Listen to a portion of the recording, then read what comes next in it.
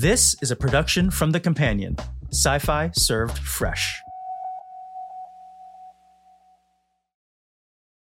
Oh, hi, Rick. Oh, hi, Brad. There you go. Oh, that's Brad. better. That feels like the old days. That's our sign.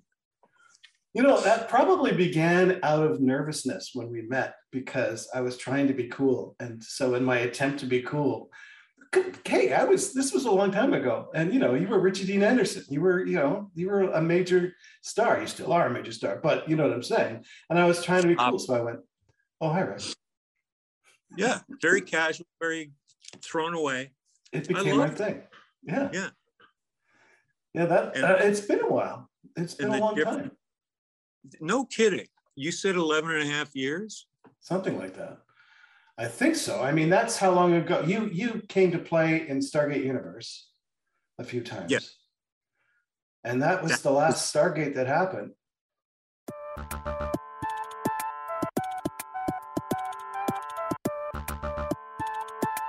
I was going to call this a Brad and Rick talk on a trip down lack of memory lane. I thought that would be appropriate. Losing memory lane. I love it. Well, people say I've done the occasional interview, or I'm sure you do conventions all the time. They don't. No, I don't. But when you could. Pre-COVID, you were, yeah. And people would ask, hey, do you remember this? And you would just, no, I don't really. That's the same way. If I was ever there with one of our other Amanda friends, or Michael. Yeah, mostly Amanda, if I got asked the question, I always just immediately look to her. I said, don't ask me, I don't remember 2 minutes ago. Ask her, she knows. And she does know. Yes, she does. She's doing well. Amanda has become an amazing director. That's what I hear. Yeah, she came and did my last show, which was already coming up on almost 3 years ago. Travelers. You have to watch it if you haven't seen it. Say it again. Travelers. Travelers. Okay. It's on Netflix. Okay. Oh, good. And Amanda directed a ton of them and ended up being in the third season like our main director, Andy and Amanda and Will. You remember the people behind the camera. I know you do. Truly, I do. Yeah, I know. And no, she's really good. And of course, I made her be in the show as well. Eric McCormack was the lead, but it was fun. We had a great time. It was a great time. Good show. You know what we did though, and if you and I both had this sense of keeping people together and promoting from within, and we always did that. That's what Andy started off as a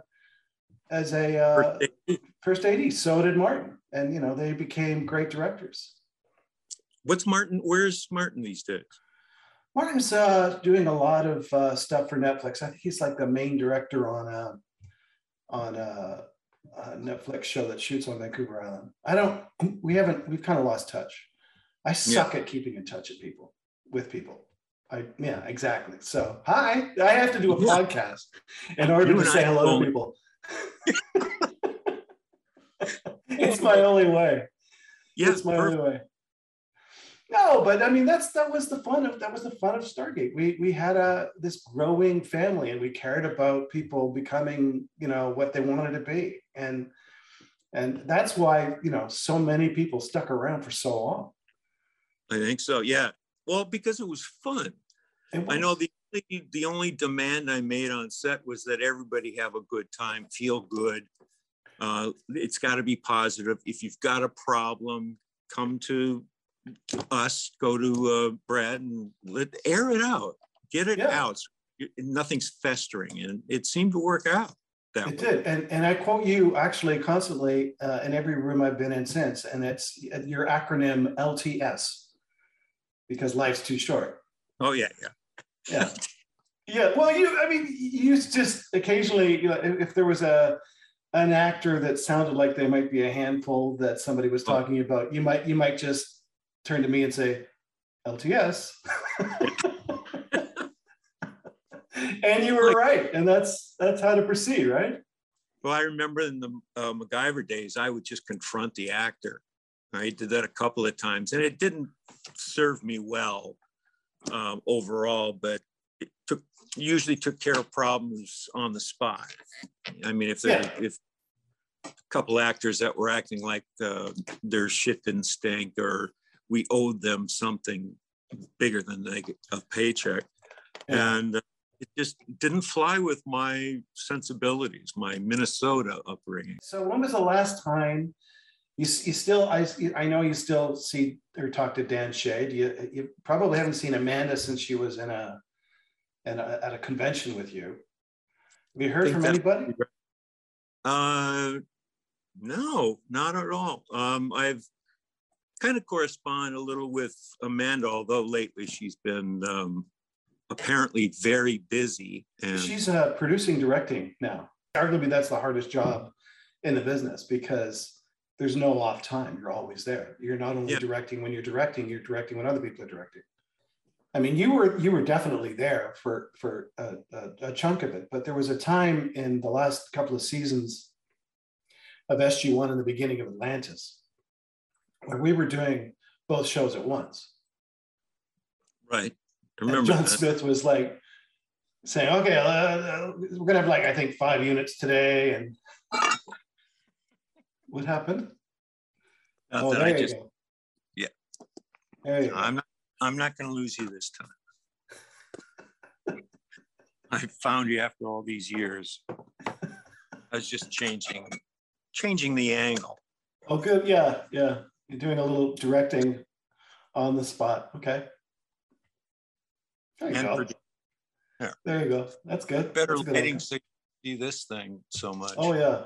You got one? Catch it. Oh God, yeah. Well, mine's from my waddle's fatter. You've got more heft to it. I will admit. This is all just skin from having lost weight. Yeah. And well, good for you.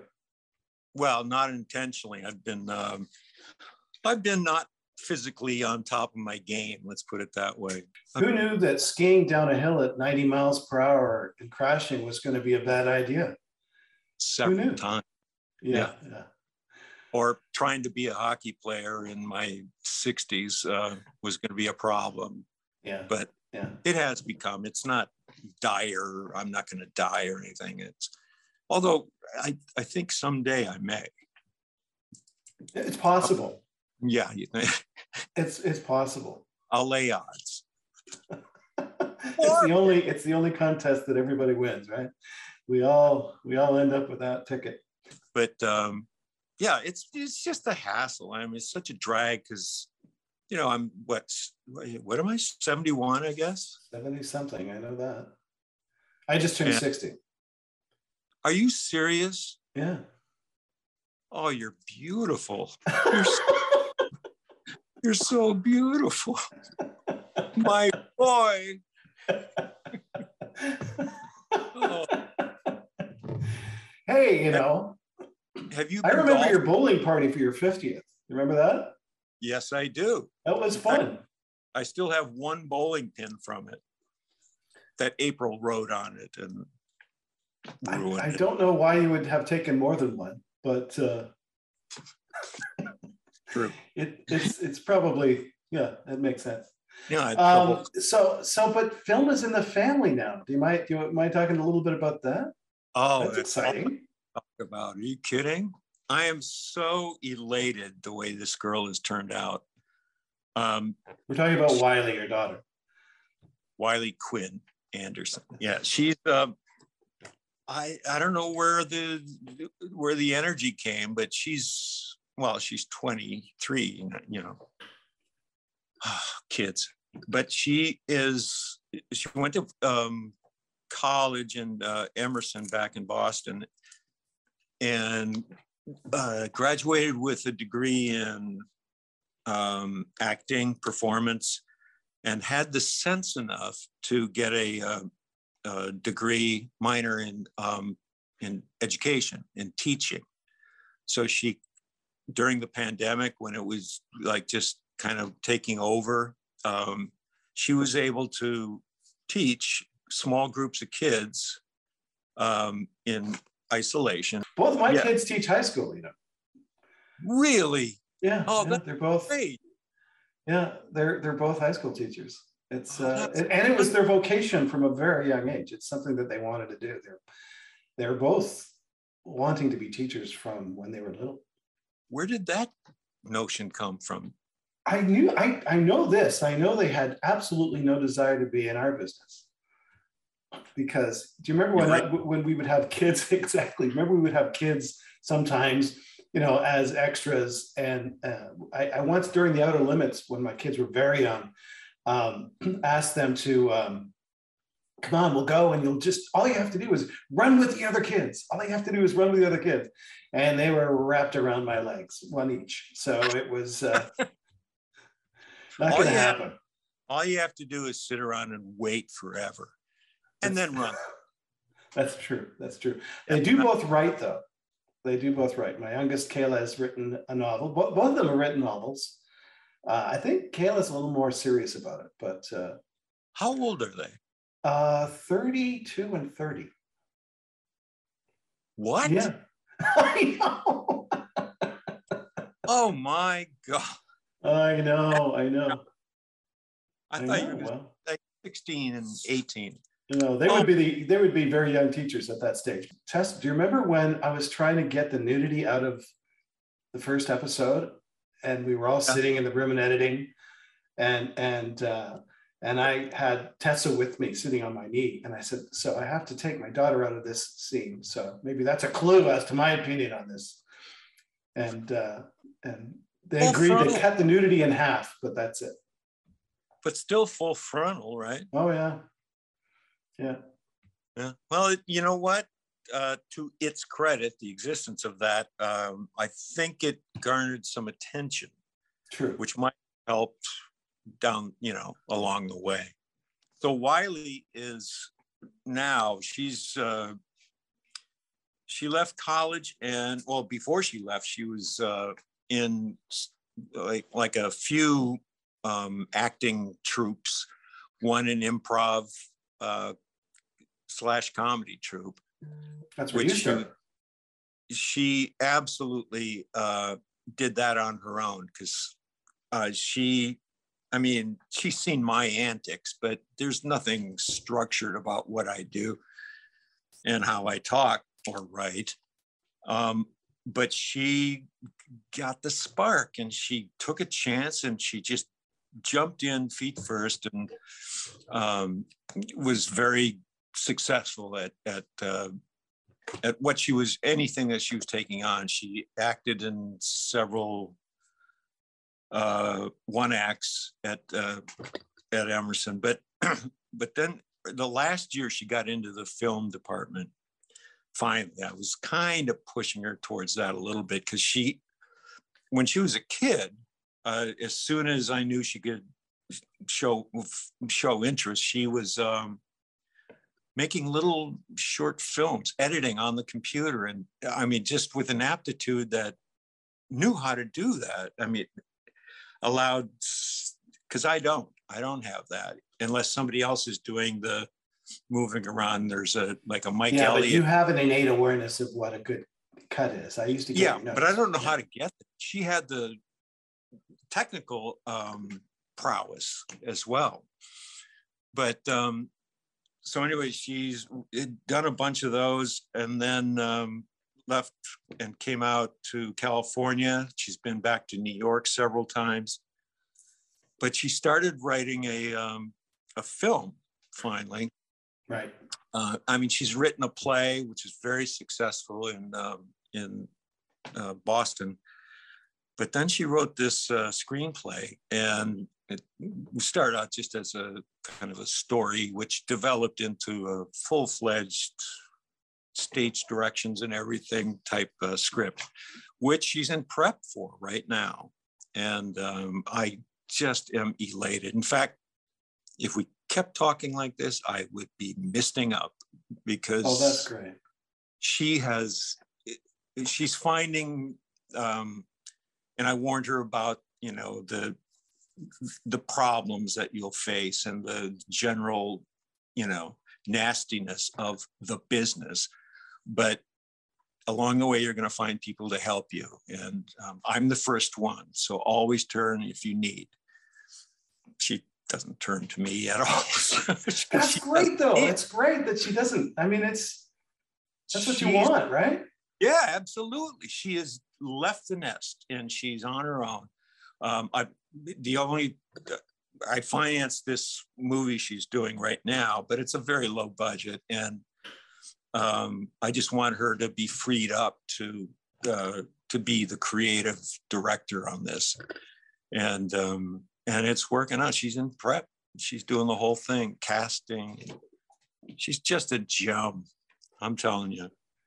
That's fun, and you know that's the way. The way to get attention as a director, especially, but as a writer director, definitely, the way to get attention is to make your own stuff, because that's the only path in. It's not like anybody's going to give a young person.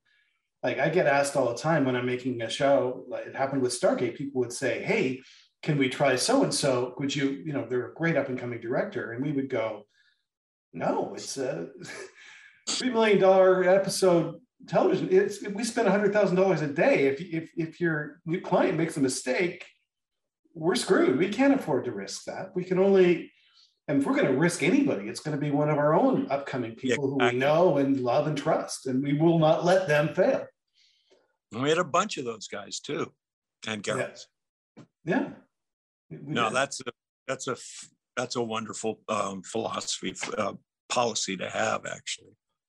It is, and so when we did Travelers, it was so nice. We brought a lot of people back that I had worked with, and it was fun. It was fun to see how people would go. And in the interim between Stargate and my show, I had learned a whole bunch of stuff and brought it to the table and said, "How about this?" And I go, "Yeah, that sounds amazing. Let's do that." I'm not really someone who will ever want to direct. Did you never had that desire? No, I thought that would, for me, be a kind of a selfish indulgence, and I didn't want to basically get in the way, because the show ultimately, except for some nuances along the way, was pretty solid. And that's not the word I'm looking for, but it had a certain structure to it. We were a well-oiled machine. Exactly. And I didn't want to educate myself as a director on a set where people were making it work. And I was probably a little, I don't know, maybe afraid of it a little bit. I think that's fair for me too. Yeah. I mean, not being able to, as I once said to someone else, what is it about the credit executive producer that you find inadequate? If we wanted a shot, if we wanted to get a sequence of shots, we could say, "Hey, do this sequence of shots," and the director would say, "Okay." And the rest of it is just a ton of work, right? You know. Yeah, that was the other.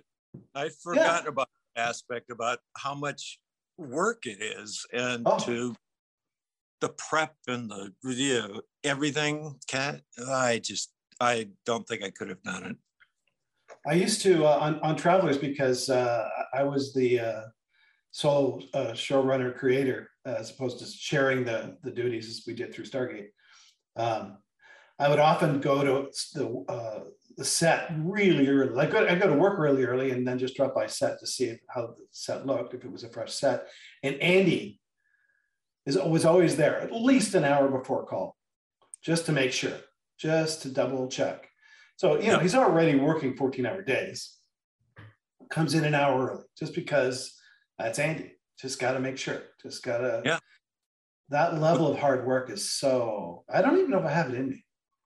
That's Wiley, just what you described in Andy. She is so, and she's gotten this comment from everyone she's met along the way during this production. She is so prepared. Just she got that from college. She just, from that point on, she had to be ready. She had to know everything. And I swear to God, anyone I talk to just says, do you know your daughter's kind of prepared for this? And I just said, well, rumor has it that, yeah. And, that's great though. Oh, it's so wonderful. It's a work ethic that I espouse. Wait, is that the right word? Espouse, yeah. You believe in it. That's what that would mean. Yeah. Didn't know what that Aspire meant. to would be another one. Yeah. But she's so good. That's all. The bottom line is that she's not. I don't have to worry about her. That's so I good. do, of course, but of course, that's you had your share of getting up at 5 o'clock in the morning to get into makeup for 6 to get on set for 7. You did that for I don't know, a few hit shows. Too long, but over a couple of decades. Yeah, but that's just getting up early, and so what? I mean, you got to get up sometime. We all or just stay up. Well, only twice I think I did that, and that was an accident. The other thing that was different from our schedule compared to a lead actor schedule is after Wrap, we started writing the next season, right? Yeah, that was those were fun days. Don't get me wrong. We rolled the dice. I asked MGM every year I said, look, just put aside a little money, for development, just in case. Let's roll the dice on getting picked up. And the only year that we didn't develop for next season, but don't forget, I remember sitting with you and Michael Greenberg in Norco when John Symes called us in season 1 to say he was giving us another 44 episodes. I don't know if you remember that, but we were 4 seasons. So that's how that started. How does it work now these days in general? Well, first of all, you don't get 20 episodes. Right. We were doing 22. And then when we were doing both shows, we were doing 40. And now if you're lucky, you get 6. 6, yeah. And then they'll fill it out to make a full season of 10, for an order. So the order just a pilot. I mean, they have to give you some lead time for production, right? They should, but they don't. They just try to throw more writers at the problem. And here's the other thing, Rick. When you do 10 episodes of something, that's not even half a year. So you can't ask your crew, like with 22 episodes, the crew could, take off for 2 months, maybe do a movie, or maybe take the time off, right, and then come back and do it all again for 22 episodes. Because we always built in, as was part of your contract, thank you, a 2-week hiatus in the middle of every season. Oh, okay. You're welcome. Yeah, thank you. No, that was something that the studio probably not would have agreed to. But you said, "Why don't I just put it in my contract?" And we all went, "That's a really good idea, right?" Oh no, yeah, we can do it. Yeah, you bastard. I'm so 2 weeks off. No, we got our 2 weeks off. It was thanks to you. And that actually I wrote most of them, but it was on a much lighter schedule. But my other favorite story from the beginning of Stargate, I tell this too. I don't know if you remember this, but it's a great Richard Dean Anderson story.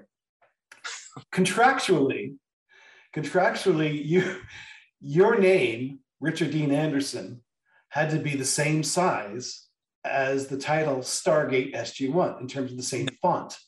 No, that's not something you requested, obviously. That was just something that your agents and lawyers stuck in. And in fact, I know it's not something you requested because I remember you laughing your head off when I showed you the poster that couldn't fit Richard Dean Anderson anymore. It could only fit the word Hard Dean Anders. Hard Dean Anders was all that fit. And you had the same reaction as you did just now. You went, I kind of like it. Hard Dean Anders, let's go with that. Oh my God. I'm just now finding out about the font size. This is... Oh, no. I remember you just laughed at that and said, don't worry about it. Change it to whatever you need. It was pretty funny. Make it fit. Yeah. Yeah, that was you not exercising your tremendous star power at the time. You just said, ah. At least we didn't go with hard Dean Andrews. That would have been different. When you think about your career, do you I'm sure you jump back and forth because we all do, but what was harder? Being the lead of you were younger, but MacGyver you were in every scene, right?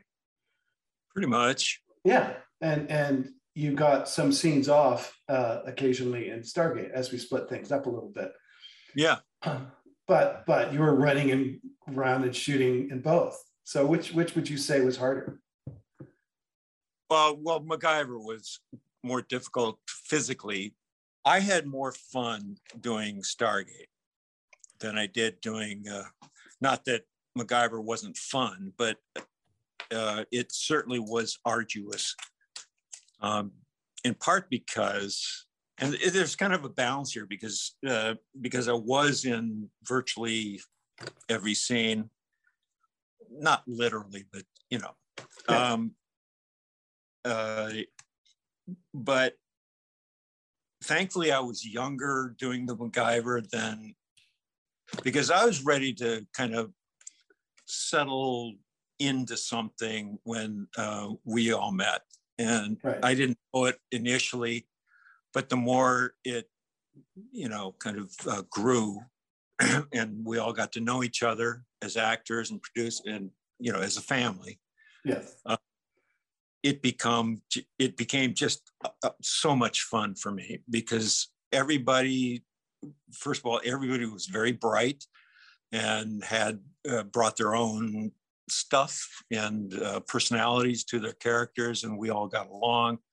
And there was just kind of a lighter environment in which to work. And again, it goes back to what the only demand I had was that, let's not make this brain surgery, or let's make this a happy brain surgery.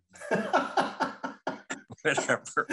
I like putting it that way. Let's make it an enjoyable brain. If we have to have brain surgery, let's enjoy ourselves. Make it. Yes. Yeah. It's the way. It's the only way to make TV. People seem to want to go out of their way to make it difficult, to set a fire so that they can put it out. Drives me nuts. Who does that? I mean, we need names, but or maybe we do need names. No, there have been people in our path that did do that. I won't name names, but sometimes they were in charge of letting us continue another season, so we had to grin and take it sometimes. Okay, I didn't know those people. No, well, or when they were with you, it was always pleasant. Yeah. There were a few knife fights, Rick. I had a few knife fights. Oh yeah, I was never so or more aware of the dynamic of walking into the room and knowing that there had been tension, but then all of a sudden here comes the Angel Anderson, and let's be nice to him. Yeah. Just so. Whatever. No, it's important. It's important. You a little bit of life-saving sometimes.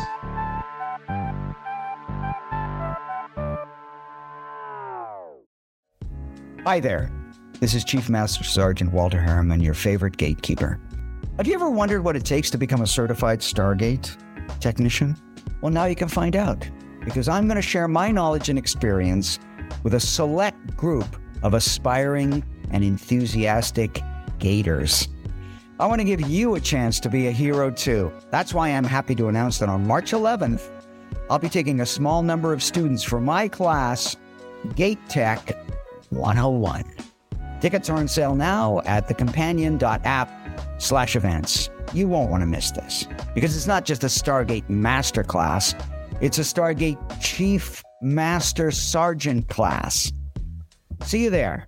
But for now, Chevron 7 is locked.